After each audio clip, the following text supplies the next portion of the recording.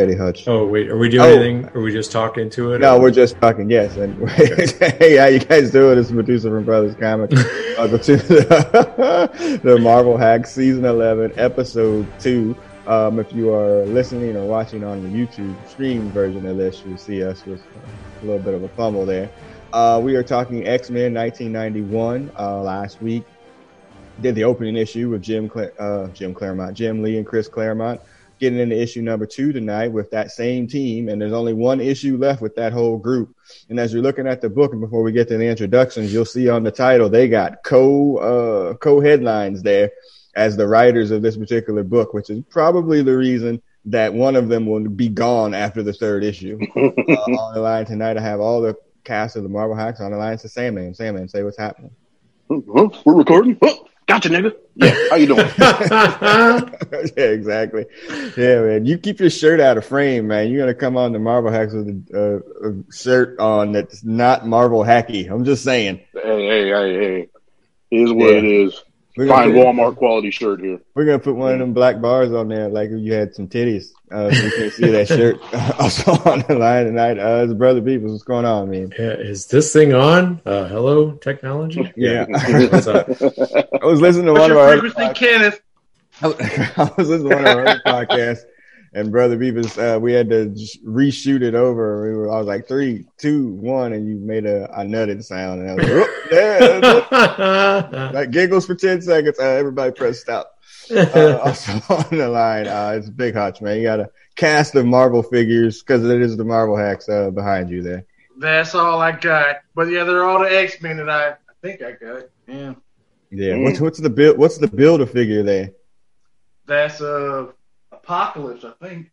Okay. No, sorry, it's a Sentinel. It's a Sentinel. You have an Angel figure on the back. I know, believe me. I didn't know I even had the son of a bitch. Otherwise, I'd throw him off. That's Not awful. even Archangel? I actually spent money on that piece of shit. Yeah. Oh, they got you. Yeah, they do. And Omega Red, too. Well, get to that here momentarily, unfortunately. Yeah, so tonight... and Cyclops. It's issue 2 tonight. To recap from issue 1, Magneto is back. We get the Acolytes here. We get a comic book fight. Pew, pew, pow, wow, bang. And basically they're really just setting up this 3-issue arc for Magneto here as he gets introduced back into the X books when they restarted these books.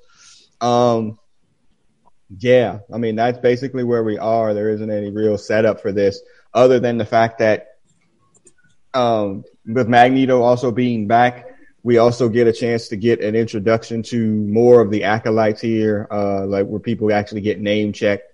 And this book is just, as we have dubbed, rawr! It's just a bunch of fighting. Like it is. It's a bunch of splash pages, a bunch of action shots, a bunch of people staring like they're about to do an action shot. It's just this whole thing. Do you remember reading this originally, Hutch? Like, or this is just your first time coming back to it in 20? This is my first time seeing this thing in a good 20 years. I would guess. Okay. Brother Beavis, you remember these times? Yeah, and this is the part where it's like now at this point, I think like the first part of the Gold series has come out, which made this part like extra weird because it's like, well, I don't understand what's They're happening. not speaking to each other. Yeah, the books aren't. But I think we still got a couple more issues before they actually do the Voltron merge thing, like where they're kind of all together. They cameo at the end of this one. Yes, they do. Yeah, feature I think is. My bad. Yeah, there you go. So this issue is called Firestorm. Again, written by Chris Claremont and Jim Lee. They are listed as co-plotters on this. The art is by Jim Lee. Scott Williamson, who winds up becoming Jim Lee's personal. I mean, he's probably the most famous inker since Banky Edwards. That he's just like ridiculous that he just follows Jim Lee around essentially at this point. I mean, I think he still inks all of his books, to be honest with you, or whatever books that he's drawing. So, I mean, yeah, he's just a super famous dude at this point. So we're going to try to do the share screen here to go through the book with you. If you're watching on the YouTube version, we'll see how this goes. Let's see how it goes. It's never been good. Let's try it. Oh, yeah, there we go. How about that? Look at that cover. What do y'all think of that cover, y'all? That's a technology. Jim Lee cover. Looks pretty grim. Yeah. Well, why is Xavier out here getting choked instead of some of these other X-Men? You like that shit. Yeah, yeah, they were probably like that. We open up with a big old splash page with the Magneto giving us basically the recap of what happened in the first book about the Acolytes. Literally. My note says Magneto opens the book monologue and Hush. That's what he does. Yeah. I didn't know he had red eyes. Jim Lee likes to do that for some reason. He likes coloring Magneto red. Maybe that's because he's eyeballs. supercharged by Cortez at this point. Yeah, it's like He's on some sort of stimulant now that we know Magneto's a junkie. yes, we did establish that last week. Magneto has addictive Mike personality Tyson disorder. Punch Out or something. Yeah, Whatever. Jesus. Okay, so the Acolytes attacked Earth while Magneto was sleeping. Essentially, they find Rogue, who had got knocked over to Genosha conveniently, and then they have a comic book fight with the X-Men, and then Magneto finally shows up to kind of shut it all down, and that's kind of where we picked up here, where Magneto's like, you're not going to punish my dudes. If anybody's going to punish them, it'll be me. And then we get this. What I'm now going to term as a classic Jim Lee shot, where you have like people essentially staring at the camera, like delivering dialogue, almost movie-like in itself.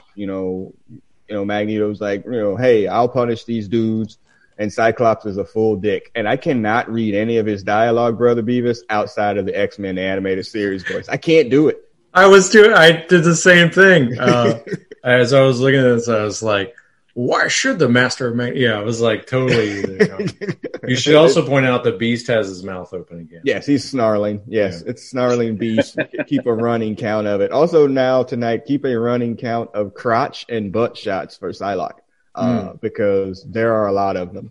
I know we're keeping counts for a lot of different things here, but there are a lot of those as we get through this. But yeah, that's a great. I mean, that is a great shot, though. A great portrait drawing. I mean, if I was to that'd be a perfect T-shirt. Get rid of all that dialogue. Yeah, he can draw his ass off. Get rid of that dialogue. It's funny. I think that was Jim Lee's sentiment as he was constructing. These books would be great if we didn't have to write them. We come back in full fight mode here. Cyclops and Beast still kind of holding grudges here with this whole thing. And then my note here says Rogue keeps appealing to Magneto for some of that Savage Land D. It just keeps coming up, man. She's like, come on, man, don't do this. And he's like, bitch, I already smashed. Leave me alone. Which is over. Girl, that was in the past. Like, leave me alone. And so, we're thinking Retro got to get another fight. And of course we do. As it's full comic book style, and Magneto's, Genosha tries to defend itself, and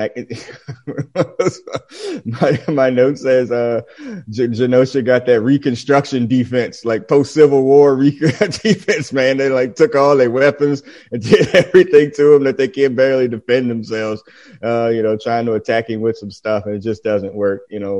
Those stories with Genosha always seem like it would be a good jumping off point for a movie. Like, I'm kind of surprised it never made it into one of those X-Men movies over time, Hutch, but it seems like Genosha would be rich for that kind of thing. What is Genosha? I mean, it's just like a little island somewhere, or it just exists. There's like 6 million mutants on it or something, 8 million, whatever the hell it was, and all got killed. But it's like this little mythical place that, where you need to go to get away from normals. And, and Wolverine is a bartender there, and he doles out missions and what? Okay, sure. I think you're thinking of Madripoor. Oh, that place. Yeah, whatever, man. That's when he was Patch and Patch, and you couldn't recognize. I don't think they were ready to fully delve into the slavery storyline. Yeah, they couldn't go all the way. Well, I think the modern day version of this was supposed to be South Africa under apartheid. That's what I always thought. And the parallels were from that, but they couldn't go all the way there. But yeah, so Magneto's like, all right, I'm going to take care of these dudes. we just get this, this kind of fight here and there. All right, so there's one shot there of Psylocke's butt. And then when you get to the next panel, there's another one before she meets Cortez and he sexually assaults her with his powers. Yes. It's true. Like, I mean, and that's what the thing is too. And I sent this out to y'all. What are Fabian Cortez's actual powers? I know in the cartoon, he was supposed to be some sort of healer, but it seems like in this book and then in books later I read that his powers seem kind of nebulous here. They're kind of moving around. So what does the Marvel group powers survey say for the powers for Fabian Cortez? So I think he has the ability to amplify mutant powers. And in this case with Psylocke, he amplifies her telepathy to the point where she can't control it. She can't shut out the rest of the world. Okay. So for Magneto, he overpowers, or he supercharges as Magneto's powers are weakening, he keeps supercharging him to the point where it ends up like draining his physical power. Whatever, I guess. Because comics. Yeah. Okay. Yeah. But I don't know what like his glowing punch is, and the fact that he can like outfight a ninja. Yeah, seems like a stretch. Yeah, it's not good. Yeah, so he kisses her and amplifies her powers, which sends her off into a crotch shot. There, where there's another one, and then it kind of bleeds into this other scene with the what is it, the National Security Council, the whatever between this. China's there. This is still the Soviet Union. That's how old this shit is.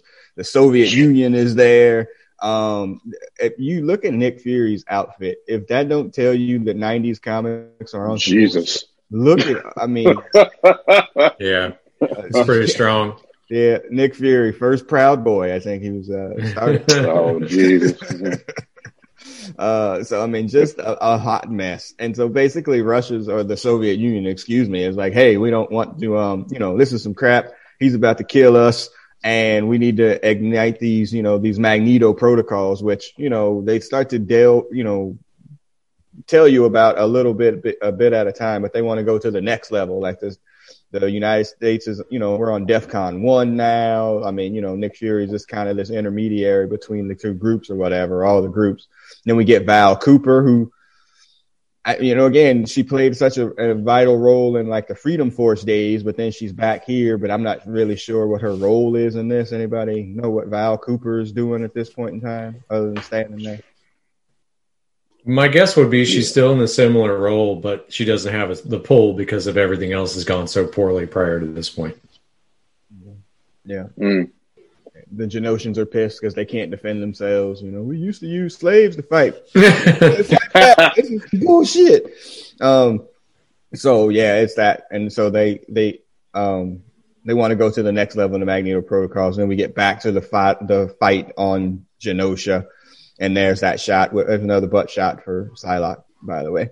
And then I didn't understand why the Genosian Huts were beating the shit out of Psylocke. She can't keep them out of their head, but like they're just mad because their island got attacked again. Like they were like, hey, we're all about that peace until y'all attack our island.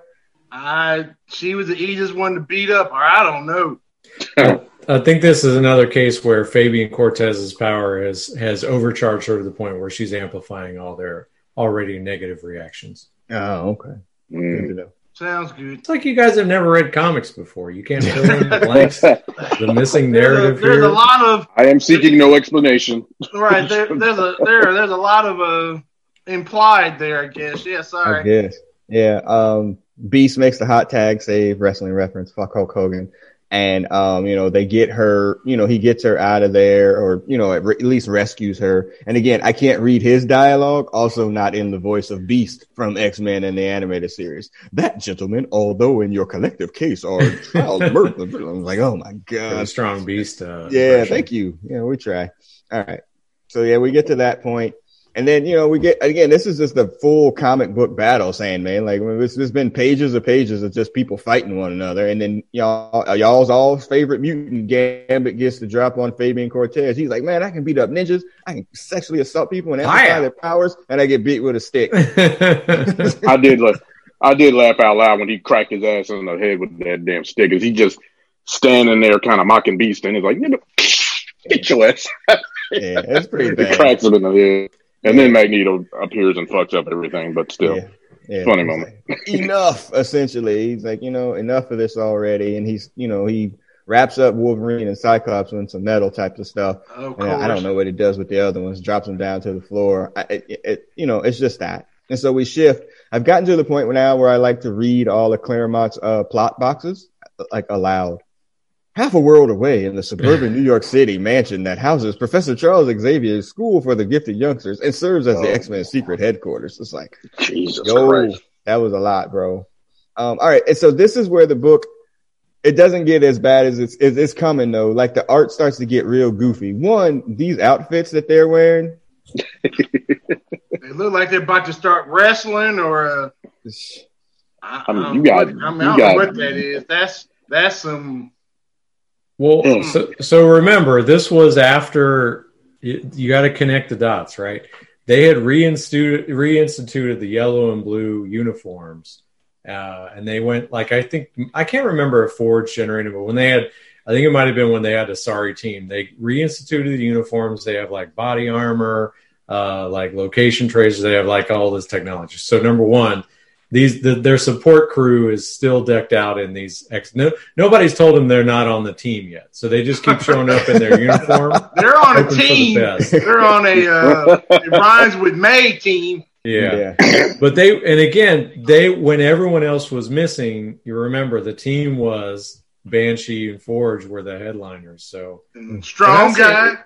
Yeah, no, he was only an ancillary character still. He's hadn't made his shift to X Factor. Yeah, I would say like if you didn't know better and you look at this picture, you might think Forge was actually pretty decent. He looks like he's ready to go. He looks like a professional wrestler.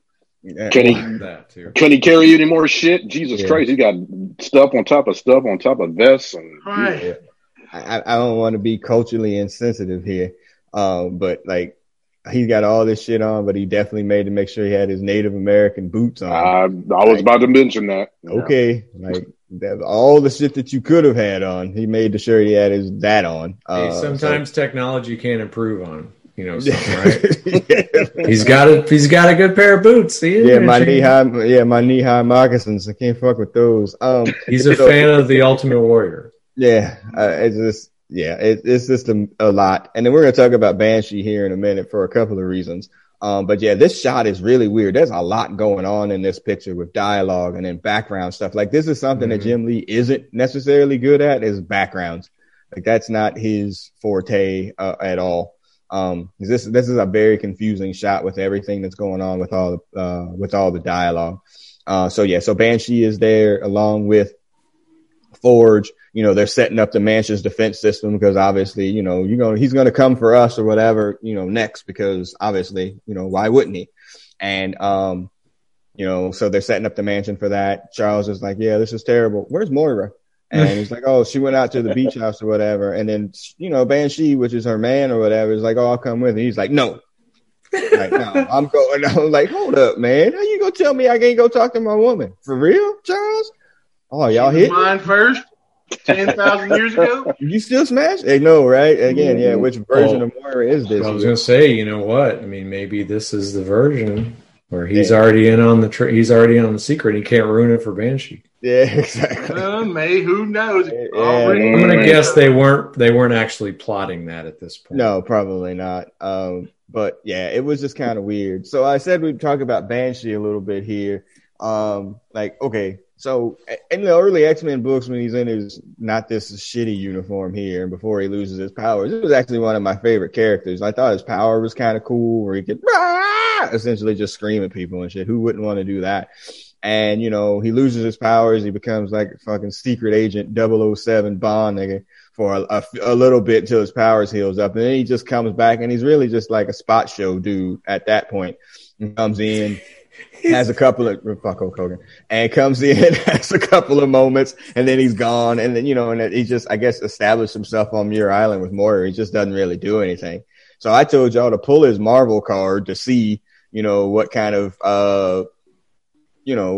action he have if you were doing. So what's his total hit points for Banshee? He can't be over 100.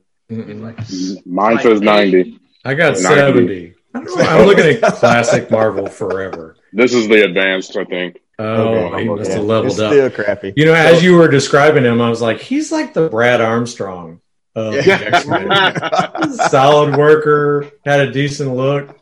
You know, his finisher was all right, but he couldn't talk. He never got a title. Like, maybe a tag team title. But. Yeah. It burdened Hutch with this freaking, even if you can't hear it, this burden with this terrible accent in the damn books. It's like I can't even understand what you're saying. I mean, honestly, you were a fan of Banshee? I don't remember. He was all right. I think he did what he had to do when he lost his powers. No tears. Yeah. I was more of a fan of Sunfire and Thunderbird, and it's probably just a case of since you got less of both of them, like they made them more appealing. Like if they had stuck around as long as Banshee did, I might have hated both of them too. But. He all taught us how to say boyo. I mean, there was that. You know? Did you guys see I'm sure you've seen it by now, the Generation X live action show where he was in it? On Fox. Oh, God. That was a long time ago. Yeah, I watched it. That was not great. Oh, yeah. No. I'm just thinking, like, he got a live action feature, like, well before many other characters because of that show. Let the record show that Fox's handling of pretty much all X properties is shaky at best. Yeah. I think, you know. I agree. They had a few, breakthroughs, but mostly, they were god awful. Yes, they were. You gotta, I mean, even still, I mean, again, those X-Men movies, they were kind of hit or miss. And then all the stuff that they've done on the side here recently, you know, they had that little show, The Gifted or whatever. Yeah. Are you going to give them credit for the animated series, though? Yeah, I mean, but is that Fox? That's Fox Animation? Is that Fox? We'll give them that. Hutch ain't gonna give them credit for it. That's right. Yeah, I mean, you got to give them something. I hear you. Batman animated series. Toilet paper to wipe up that shit. Oh, jeez. Anyway, boo that man. Boo. So we get back into the Genosha. We get this fight. Rogue still appealing on that Savage Land D, man. Like, come on, man. Seriously, why are you still doing this? He's like, bitch, go away. I changed my number. I don't want to talk to you no more. Like, leave me alone. Like, I mean, she's literally not getting it at all. And then literally. And then in the midst of that, Psylocke gets the drop on Magneto, and her amplified powers is able to use her psychic knife. Now, we counted when she's going to say this through the series where she uses the totality of her powers or whatever. Like, she doesn't think it here, but she kind of says it. Does this one count? She goes, and my amplified powers made my psychic knife so strong. You know, do we give her credit for that one? No. Right, so she stays at 1. I would like to point out, though, I mean, this is sort of still in the weird period where they're trying to remind us that she is still Betsy Braddock, the English lady, because their dialogue is like, your pet boy Fabian did his job too well, chum. That's not how ninjas talk. So I think that's another thing we lose here shortly when Claremont's off the book is her this whole concept of her as used to be Psylocke gets completely subsumed by no, I think she's just a ninja. And that whole part of her goes away. Yeah. I got a question, and her power level, I think her normal psychic knife or whatever is like maybe remarkable. Oh wow. Really? That's pretty poor. That's pretty terrible. That's true. But who's got defenses against psychic powers? So, you usually can get through people. Yeah. I'm amazing psionic weapon. Amazing. Wow, really? That's the classic amazing version. Energy damage and must automatically check for stun by rolling their psyche rather than endurance. That's pretty legit. Yeah, I'll take it. That is legit. I wouldn't have not thought that. She has to make a fighting attack, or she has to succeed on fighting, and then. But as Psylocke, she should be a decent fighter. Remarkable. She can't get with Beast is a better fighter than her. Oh, that's terrible. Yeah, she's got amazing fighting in the advanced version. Good grief. Of course she does. Yeah, everybody gets Those advanced version, yeah, everybody got essentially bumped up a level on almost everything because they realized some of the people couldn't do shit against other people. Like, yeah, these are popular character, and he can't do anything against body armor, so he just sits there and rolls around in a circle. All right. So yeah, she happens there, and then one of the acolytes gets the drop on them. It's Chrome, by the way. Anybody know anything about Chrome before this thing, or before they even shouted him out? They gave him the rump. They gave him the rogue skunk spot in his hair. So thing, no. Good for him, I guess. Yeah. And he doesn't even chrome up Cyclops and Wolverine. He only chromes up everybody else, which I thought was kind of weird. They already had them. Yeah, he already had them. But yeah, they put them in. What's the word that they use? They're in a transitory state, statue state. Okay, got status it. Or stasis. Yeah, they putting words together. That's all. And Magneto's like, all right, let's pull off, man. Y'all done messed up. I came down here. I wasn't trying to fight today. Y'all done messed up. I had to come down here and let's take the car back to the house and pulls everybody back off the Asteroid M. All right. And then when they get back up to Asteroid M, like I didn't understand this. It looked like in the picture, like he got Magneto in this thing. It looked like Magneto went to get a lift. Like he's like, all right, I'm gonna go fight these niggas, and let me go get a lift in afterwards. But it must be some sort of machine, since he's got all these electrodes or whatever pumped into his body. And he starts to tell him this story. It's like, hey man, your DNA is fucked up. Like I don't know what happened. I was trying to heal you or something, man, but it didn't work. And it's starting to lay the groundwork for this story or whatever that comes up later. And then they pull this story about, the protocols here, about the Russians shooting off their plasma grenade or plasma cannon for use later on, but we'll come back to it. All right. So then we get back to the boathouse, and Charles and Moira are having this conversation. And this is where I was talking about. Ain't the only thing Moira's having. Yeah. They know. Well, look, she's got a whole ass bottle. Yeah, exactly. Fucked up, y'all. This is where I was talking about where the art starts to go off or south. Shit. Here. Yeah, it did. I mean, it's a noticeable difference in terms of the clarity that was in the first part of the book and in this part. Like it just seems like it's a little bit off. Yeah, it does. It very much feels like, hey man, we need to get this book out in 28 days. You need to get the pages done, and it just kind of goes through it. Attack of the assistant artist.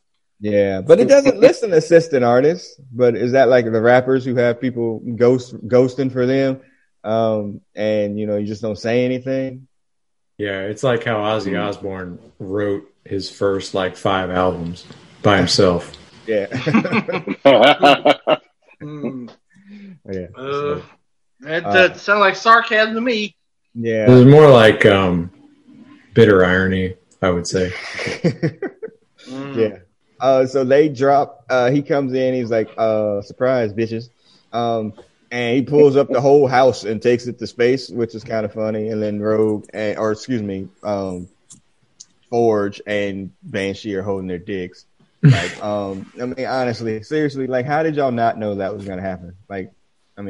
Come on, man. He even told y'all it was gonna happen, and it did wind up happening. But yeah, it was just a big old mess. So we get there, and then it takes us into space, and then look at the art, y'all. For real. This doesn't even look at Moira's face compared to some of his other up front drawings. It's just different. It looks unfinished. It's kind of strange, almost like a draft, but all of the art kind of looks like that in this page. Yeah. Oh no, the rest of the book compared to the first part of the book is oh, wait a second, this doesn't seem like it's the same damn artist. But like I said, it just seems like it had to get done, and they were like, we need to get this book out on time. So he goes over this story about this DNA and that happened. I know one of y'all did it. So who did it? And Charles is like, my name is Bennett, man. I ain't in it. And then Moira's a little bit more quiet than that. And, he's like, I know you know. And he pushes Charles out into space. Tell me who did it. Did you order the code red? He's like, you goddamn right I did. And Moira's like, all right, I did it. And then we go back to this story, and I asked y'all today, did y'all read Defenders number 16? There's a little note there from Bob Harris, the editor-in-chief at the time, about when Magneto got turned into an infant, into a baby. Anybody read Defender 16 at some point in time in their life? I think the idea of the Defenders has always been interesting to me, but every time I've actually tried to read a book, this is terrible. I had a couple Defender comics. Of course you did. Yeah. Up yours. Anyway, I didn't go back that far. Okay. Yeah. Well, I did during lunch today. During my lunch break today, I went back into Defender 16. Let's not ask about what website I had to get on for that shit. I was wondering. Marvel.com? Yeah, sure. It was 1979, by the way. The Defenders team was consisting of Doctor Strange, Hulk, Valkyrie, Nighthawk. Let's call that nigga Blue Falcon minus Dynamite. But what, Nighthawk? Nighthawk. That is Nighthawk. Was there anybody else? Was Namor and Silver Surfer not? Yeah, Valkyrie was there. Namor was not a part of the team at that time. And then Charles Xavier was hanging out with them for some reason.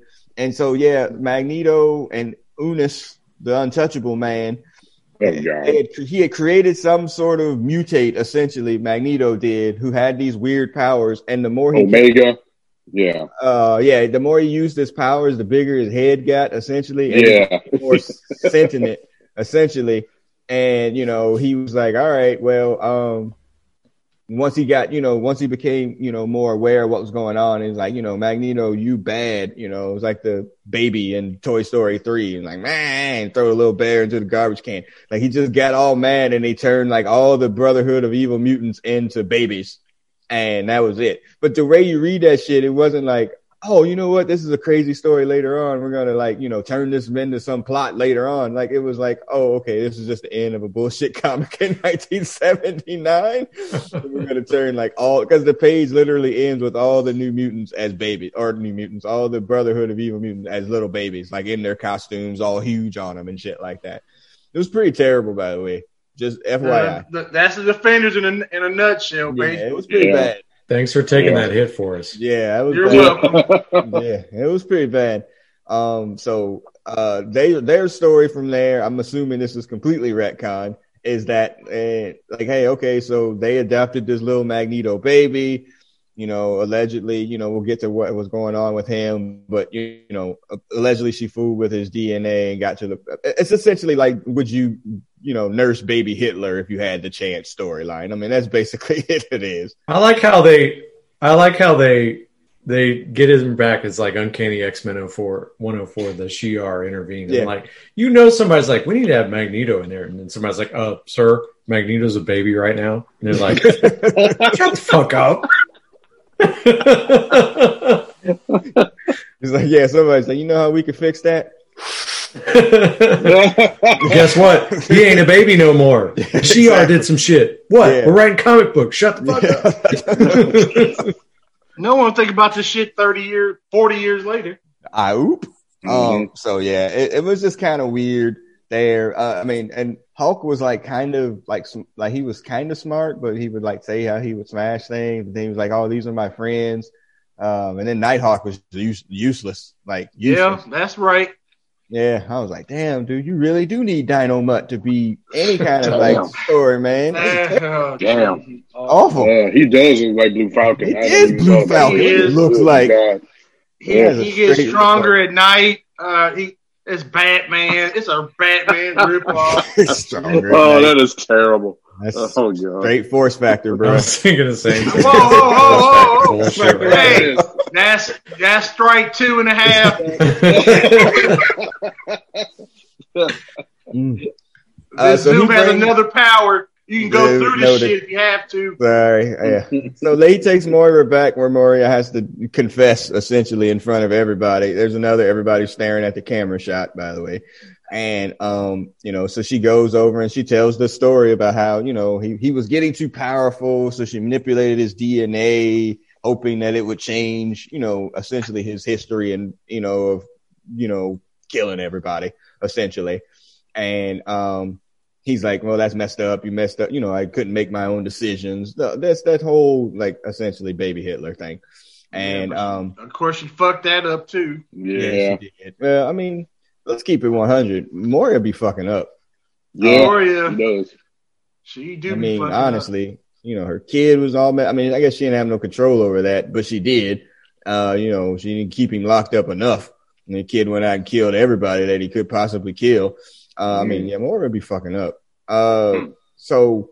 We get into this and, he goes over this whole thing and he's like, all right, well, we're going to use whatever process that you used on me. We're going to use it on the X-Men and, see how they like it, and don't try to lie to me that you're not going to give them, Jim Jones juice powder, to make them, do whatever. And so they dropped this little prologue in between all of that when we go out to the Sakalani Islands. I looked this up. That does actually exist. This is not Claremont on some bullshit. Those islands do actually exist somewhere off the coast of Japan. And, without going into everything, this is basically the birth of Omega Red. It sucks. Yeah. Mm-hmm. This is like the EMP that Magneto let off wind up not destroying but distracting or whatever the people that were guarding his tomb or whatever, and this allowed this Soviet general who's a spy, a sellout, to sell like the secrets of where he was to Matsuo Tsurasaba. Who is that? That's not that's one of those cats that was involved with the Psylocke incident, I believe. But Hand. Something with a hand. Well, the Hand do make their appearance here as well. I think if you remember the Mandarin episodes, wasn't he like the number 2 dude that was that the Mandarin was working through? Was it? Yeah. You got me on that one. Yeah, this shit's way over my head. I had checked out. What's the double cross? Like, hey, we're gonna sell out. Cool, I'm gonna give you your money. Oh yeah, by the way, we're gonna kill you. I never told you how long you were gonna get to keep the money. I'm gonna give it to you, but we're still gonna kill you. So there's that, and we get an appearance of the Hand. The Hand suck, by the way. This is a whole side topic. The Hand are just absolutely awful. Every time they show up in a book. They're a bunch of freaking know-nothing ninjas and fodder. That's all they are. They do get Wolverine every 10 or so thrust. Yeah. He just be like, oh, well, that's 10 points of damage. I can take it. Yeah. I thought in the Daredevil show where they were almost like zombies was a little bit of an interesting take. But they were still just fodder. Yeah. Fodder. Right there. Yeah. Hey, let me join this organization and get killed in 3 seconds. Okay. Yes. Yeah. So back on Asteroid M, Xavier's been thrown into the closet, and the X-Men show up. There's another camera stare shot. Look at the art, though. Seriously. Like, that is not the same thing as the others. Like, just some are, and then some are just just seems like somebody's 5th grade classes. Wolverine looks like a big Wolverine looks like a bust. Like behind. Is that a head of Wolverine sitting on a shelf behind you? Exactly, yeah. He's like, I like to thank my mama and Jesus Christ for getting me into the Hall of Fame, because that looks like a Hall of Fame. He must have about a 50-inch neck. I mean, it's bad. Like, it's just not good. And so basically, they're like, hey, Professor, and Professor's like, oh my God, thank you for coming to rescue me. Y'all got a plan to get the fuck up out of here? Like, no, we're just coming to join Magneto. But essentially, they're just under the manipulation of whatever that Moira had to give them the juice to whatever she gave to Magneto to manipulate him or whatever. I mean, it's a comic book stuff, man. Like, completely. Nobody's reading this being like, oh shit, the X-Men are going to join Magneto. I mean, come on, bro. So, then this flips to, and then this is getting to a point here where I was just like, okay, what? Because this starts to get kind of confusing here. So I have a question.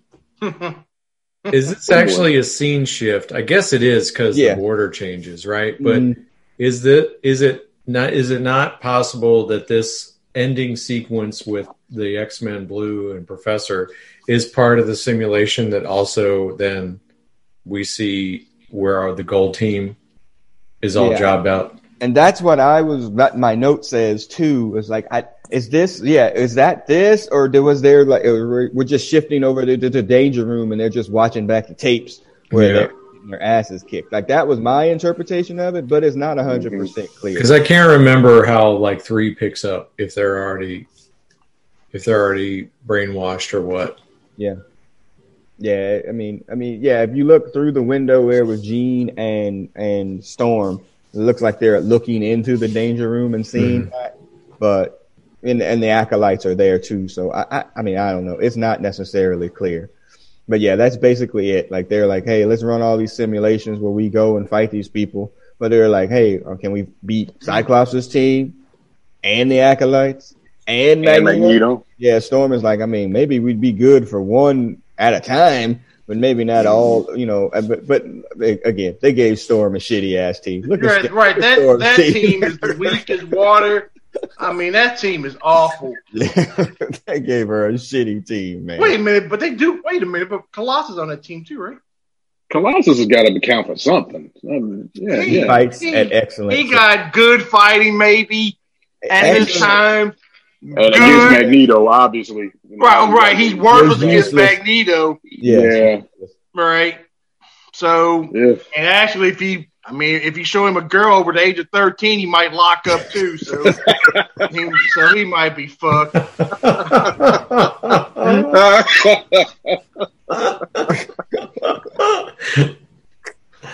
Oh, Christ. Can I get? Was that a line step? Yeah, I definitely. Okay, that's probably was. That wasn't that bad. Well, it was funny. I don't even care. In Hutch's defense, Kitty Pryde and Zazie, and I mean, Zazie's age was undetermined, but she put it on him, and he was done. So I'm saying, maybe there could be something to it. Yeah, I mean, this is a regular ass Marvel girl at this point in time with her powers. Mm-hmm. And again, in theory, in the retcon world or whatever, you have 2 Omega level mutants on this team.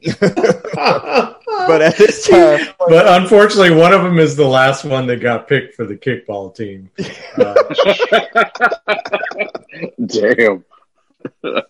I'm just saying that it's maybe. Oh man. I mean, maybe in modern times, that's something. But at this point, this team is just awful. They foresaw their own ass whooping. I mean, that's pretty bad. I mean, Marvel girl couldn't do that. Yeah.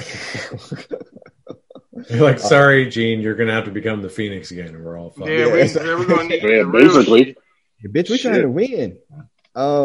It's just bad. And so, Nick Fury shows up on the cell phone communications for Forge or whatever. They would be friends, by the way. Like that's some. They would. Shit. They both voted for Trump. They definitely voted for Trump. Yeah, there's no doubt about it. Yeah. And looks like he might have added a pouch or two since he's last. Yeah. Jesus Christ. For his MAGA head. One room for pouches. Well, since we're playing that game or whatever, Warren voted for Trump too. Worthington. I mean, maybe our game, but Warren Worthington definitely did. Oh, right, of course. Yeah, and Banshee probably did too. The whole fucking MAGA. Banshee can't vote. Yeah. Oh, yeah. Is he an American citizen? I don't think so. I don't think so. He can't vote. No. Hey, he could be naturalized. He probably voted, man. Professor X probably voted for Trump. Shit. Yeah, that's probably. Yeah, damn. Out of it. Had a little money. So yeah, basically he's like, hey man, look, y'all better get out there before the Soviets blow the whole world up and shit. They got a Death Star. That blows up planets. So before, they get to Alderaan, y'all might want to get up there and do something on Asteroid M before everything gets blown up. And so we get to look to camera scene where Storm, is like, hey, we got to go up there and fight and you got to go win the whole fucking thing, for Major League, man. And, but look at that team. Golly, they suck. They suck. They suck. And think about, like, spoiler alert, their first recruit is Bishop. Yeah. So they go from this team to this team plus Bishop. Yeah. No offensive capabilities whatsoever. And Bishop their best quality might be their hair. Yeah. And Bishop was a Blacks for Trump character, by the way. So he voted for Trump too. Fuck that. Anyway, but yeah, it's just not allowed to vote in the future. So it's just a mess. It's just a mess. And Ice Cube, wow, he voted for Trump too. Ice Man called it, and he's like, "Hey, we're about to get creamed." He's like, "Yeah, that's it. So we're still gonna go, and we're gonna go fight, and that's it." And again, it's to be concluded. And this is something that I did not approve, but I do like about these older comic books. Is like, there were stories that started within stories and then it ended. Mm-hmm. It wasn't like this big open-ended thing where you had to wait, 7, 8, 12 issues for the shit to end. It was just like, you know what? Tell this story in like a couple of books and then move on to a different story. I mean, this would be a 12-part crossover with tie-ins across the Marvel universe in modern times. 12-part, yeah. And 8 of them are fluff issues. Yeah. But yeah, it was like, we're going to tell this story about Magneto coming back. We're going to do it in 3 issues, one like a book and a half, and everybody else on regular books, and then, regular size issues. And that's it. They're going to move on to a different. There's no Spider-Man or Deadpool slip-ins either. That's good. Yeah. I mean, the biggest feature is Nick Fury, white Nick Fury, by the way. And that's it. It's pretty impressive in that regard. And I think, that's something that just modern comics have just completely lost because they're going to tell this story forever. And I was trying to catch up on some of my modern reading too. And I was reading that X-Force book that came out of Dawn of X, and they're still telling essentially a version of the same story. They're on book like 12. I'm like, good grief. I can't anymore, man. Like, it's just too much, Again, there's not that much reading attached to it, but still, no, I don't know. All right, y'all. But that's issue 2 of the X-Men from 1991. What did y'all think looking back? It kind of feels like filler, but not, because a lot is actually happening in the book. I think, as it concludes, it does have more of a purpose. Like I said, I ain't seen that book in 20-something years. Right. Easy. Mm-hmm. They are laying the plot, though, for when Magneto does come back in issues 24, 25, or it actually comes back in the other book and it concludes in 25. I mean, they're laying the groundwork for that, the Magneto Protocols, which is a huge issue at that point in time, Brother Davis. Yeah. The government intervention in this whole thing is a big part of the story, and the international response. I feel like they could have, I don't know, the Acolytes start off on some pretty shaky footing. I mean, like we talked about how we didn't exactly know who they were, but given Magneto his crew, he hasn't had one for a while. So, I mean, the biggest part of this is getting Magneto back as a villain after a long time of being sort of a tweener, wrestling term, I think. Fuck you, Hulk Hogan. But yeah, and I do like about this is you do. As sorry as they are, you start to draw the Gold Team back into it and figure out kind of what this new dynamic of the book is. And, it's got, like you said, it is a class, it is a sort of a bounded story, but in true Claremont fashion, we get a couple panels where we're setting up the next story, and it's got that sort of continuity. Way ahead. Yeah. Oh, yeah. So, which he doesn't get to. Yeah. So, I still think, this is what I think I'm, kind of more comfortable with as far as a comic book of, just, a story with the classic kind of characteristics of all the folks, and just, it's not as, didn't get me as hyped as the first one, but it's a solid continuation. Yeah. No, I think what they knew in 1991 is something that I think they still struggle with now. Sandman is that, like, hey, these are the characters that we care about, that people care about, and I know they can become stale. I mean, again, the freaking crossovers between wrestling and comic books is really, really there sometimes. I'm like, you know what? Damn, man, I'm tired of seeing Hulk Hogan matches. Fuck him. I'm tired of seeing Ric Flair do the same shit in every single match, like for 20 years. But when you give us the Renegade, when you give us, what was that dude that was the Mortal Kombat character? Like when you try to make new stars, but you don't put in, what was his name? Sub-Zero? No. Mortis. No, Mortis was his foe. Glacier. Glacier. Oh, yeah, Glacier. When you give us like all these people that nobody cares about. So when you give us, Rock Slide and Glob, and you get like, I mean, again, somebody obviously must like these characters as they keep showing up, but it is definitely not me, you, and us. And that's why I'm always confused. Like, why do y'all keep pushing these dudes, wrestling term, fuck Hulk Hogan? Why do y'all keep pushing these people when you know most people still want to see freaking Hogan come down there? Fuck him. To come down the aisle and rip his shirt off. Like, seriously, though, tell me, like, I think they discovered, like, hey, man, these are the people that they care about. Let's push them and, like, stop doing that. And then I think it got to a point where, like, oh, man, we got to make new stars or whatever. But nobody cares about these people. Like, well, I think in another way, too, is, like, to me, one of the distinguishing things about the Avengers is the fact that they do have a rotating lineup. But every book doesn't have to be that way. Like, it's not an event when there's a new X-Men team. It just happens to be those are the people that are in the story. And I think that could be, you know, at this point now they have formal teams and things like that. And so any change would be significant. But it still could be, yeah, there's like 50 people at the school, and this particular part of the story only involves them. But that doesn't mean you have to, like, reform it as a team and relaunch the book. Yeah. To me, that's a characteristic of the Avengers. And at this point in the X-Men lore, they're really not, they you know, that's not really what they do. And they have had more of a kind of natural evolution as people have come and go. And in a lot of those cases, they didn't necessarily leave the book. They just weren't on the team, other than when they fleshed them out to make other team books. So it definitely has now got to the point where it's like, well, who's on the X-Men team? Yeah, it's, you know, the whole idea of the X-Men as a team, even though they reinforce it so strongly, it should be more the case that it's like they're all part of the same school, and it's just there's whatever set of them is doing whatever they're doing at the time. They fucked up when they got to that point where they were like, oh man, yeah, there's 50 that. Yeah, well, it was, yeah, like, but then it doesn't become special. Like, a part of them being special and homo superior was that there weren't that many of them, and you know, that made them, like, you know, more special. But then once you made, like, oh, there's 15 million mutants, and, you know, I mean, who in the world could have 15 million people with 15 essentially different power? You know what I mean? Like, it was like, come on, man. And then you just kept doing that. It's Hutch, I always liken it to the fact it was like, hey, man, we didn't need to know about Zion in the Matrix. We didn't need to see that shit. We didn't need to see none of that stuff. Like, once you peeled back the layers of that onion, and you saw how stinky it was.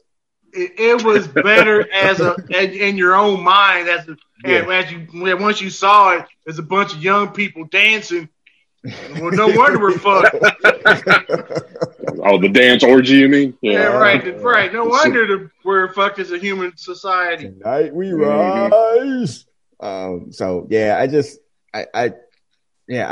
I always come back to that. I was like, man, you know what? And again, it's probably because we grew up with these characters or whatever, but I just don't understand why they continually try to put, I mean, again, I see younger people on Twitter, they love freaking X-23, but we didn't grow up on her, you know. X-23 is awful. Yeah, Honey Badger and like all these other people that we didn't grow up on. You know, we weren't even not even grow up. We weren't even reading the books then. And so whenever those people became popular, it was like, you know, wrestling when I was in college. I didn't see a minute of that shit. So times 10, I didn't read any of those comic books where those people became popular. So why do I even care about, you know? And they're all going to die anyway. You know that's coming too. Well, but now they bring them all back. Now we're about to bring them all back again from Krakoa. So it is comic books. Yeah, it's fucking bullshit. All right. So that's issue 2, y'all. Thumbs up, thumbs down, thumbs in the middle, all around. Sandman. I mean, as comic books go, this is about as comic booky as it gets. It's action from the first page to the last, pretty much. Yeah. So I give it a thumbs up. It's got the same Claremont overcrowding, bring the thesaurus issues you always got with his books. But, you know, I agree with Beavis. It was not quite as good as the first issue, but I would still give it a thumbs up. Yeah. Hutch. Wolverine didn't get one good attack in the whole book. I mean, he was great. I don't even think he got a line of dialogue. There were no robots. Posing a lot. He was awesome. Yeah. No robots. compared to the other shit we've been reading, this is a big thumbs up. Right. Yeah. Man, but you got it in the frame of what it is. It was better than Defenders, whatever I read at lunch. I assure you of that. They fought Dr. Egghead in the Defenders, man. I don't want to think about it. It was bad. Only thing I remember about Defenders is they had probably one of the baddest ass covers I've ever seen. I bet Hutch knows the one I'm talking about. Yes, I do.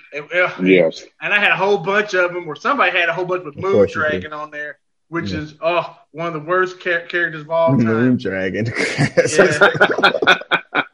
That's an awful character. Yeah. And related, but not. Also, reading the Defenders is like reading the Invaders. It's just like, well, it seems like it's a good idea. Until Wait a minute. I had the Invaders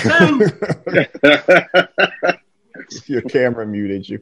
Brother Beavis, before he gets unbumped there, thumbs up, thumbs down. I'm thinking about all the other books that are. I'm sure you did. Thinking of all the times I've said thumbs in the middle. This is, I think, like Big Hutch said and Sandman both said, like, this is way better than all the sorry books we read, even if it's not as good as the last one. So yeah, they've got to go thumbs up. Yeah, I give it a thumbs up. The conclusion, I mean, spoiling 20 plus years of freaking comic books or whatever, the conclusion makes comic book sense. Once we get through issue 3 next week, I mean, it makes comic book sense. So, I'm fine with it. So, it's good stuff. But again, it's really like a prelude to like the worst middle chapters of a book that you could possibly read, because the next 22 6 issues or so. I have no memory of those next issues. Man, there's got memories of them. They're bad. Yeah, there's a reason. Because I got memories of them. Yeah. And Gene created some psychic circuit breakers in your mind to prevent you from accessing those memories. That's why. Well, thank her. Books. They look good though. I mean, they look great, but the plot is shit awful. But yeah, if you're a big Omega Red fan, you are definitely going to be upset about this podcast. He's over here. Omega Red fans. He's here. So we'll start to wrap this up, y'all. Remember, you'll be able to find this podcast on SoundCloud, iTunes, Stitcher, Google Play, Spotify, iHeartRadio. Rate, review, subscribe. Subscribe to the YouTube channel if you're watching these on here. The numbers indicate that few of you are. So that's fine too. So, do that. We'll be back with issue 3. Hopefully there's democracy after tomorrow. We're not really sure. So we're assuming that there may be some version of democracy left after the election tomorrow. If you haven't done out and voted yet, I don't know what you're waiting on, but go out and vote tomorrow. And if you waited this long, don't vote now. Yeah, at this point, don't send in a mail-in ballot. Got to do what you got to do, and we'll be on the other side of this, next week, getting through issue 3 of the X-Men from 91. Who was the president in 91? Bush Jr.? Bush the first. Yes. Yeah. Bush the first. Or no, second. No, Daddy Bush. 91? Yeah, Bush the first. Yeah, it would have been. Yeah, Reagan is 80 to 88, and then Bush 80 to 92. Oh, that's right. Yeah, they had one term, though. Well, on his way out, too. I think Bush the first was in charge that second term. Yeah. But that's another story. Different podcast. So, but all right. Yeah. As the X-Men, the animated series starts, music starts to play us out. Again, I'm the producer, and I'm signing off. Sandman, go ahead and sign off. All right, people. Gotcha. See you next time. For sure. Brother Beavis, sign off. We'll see you guys next time. For sure. Hutch, don't get fired. Omega Red is the best. Can't even keep a straight face. That's a mic mute. All right, we'll see everybody else time. Peace. Peace.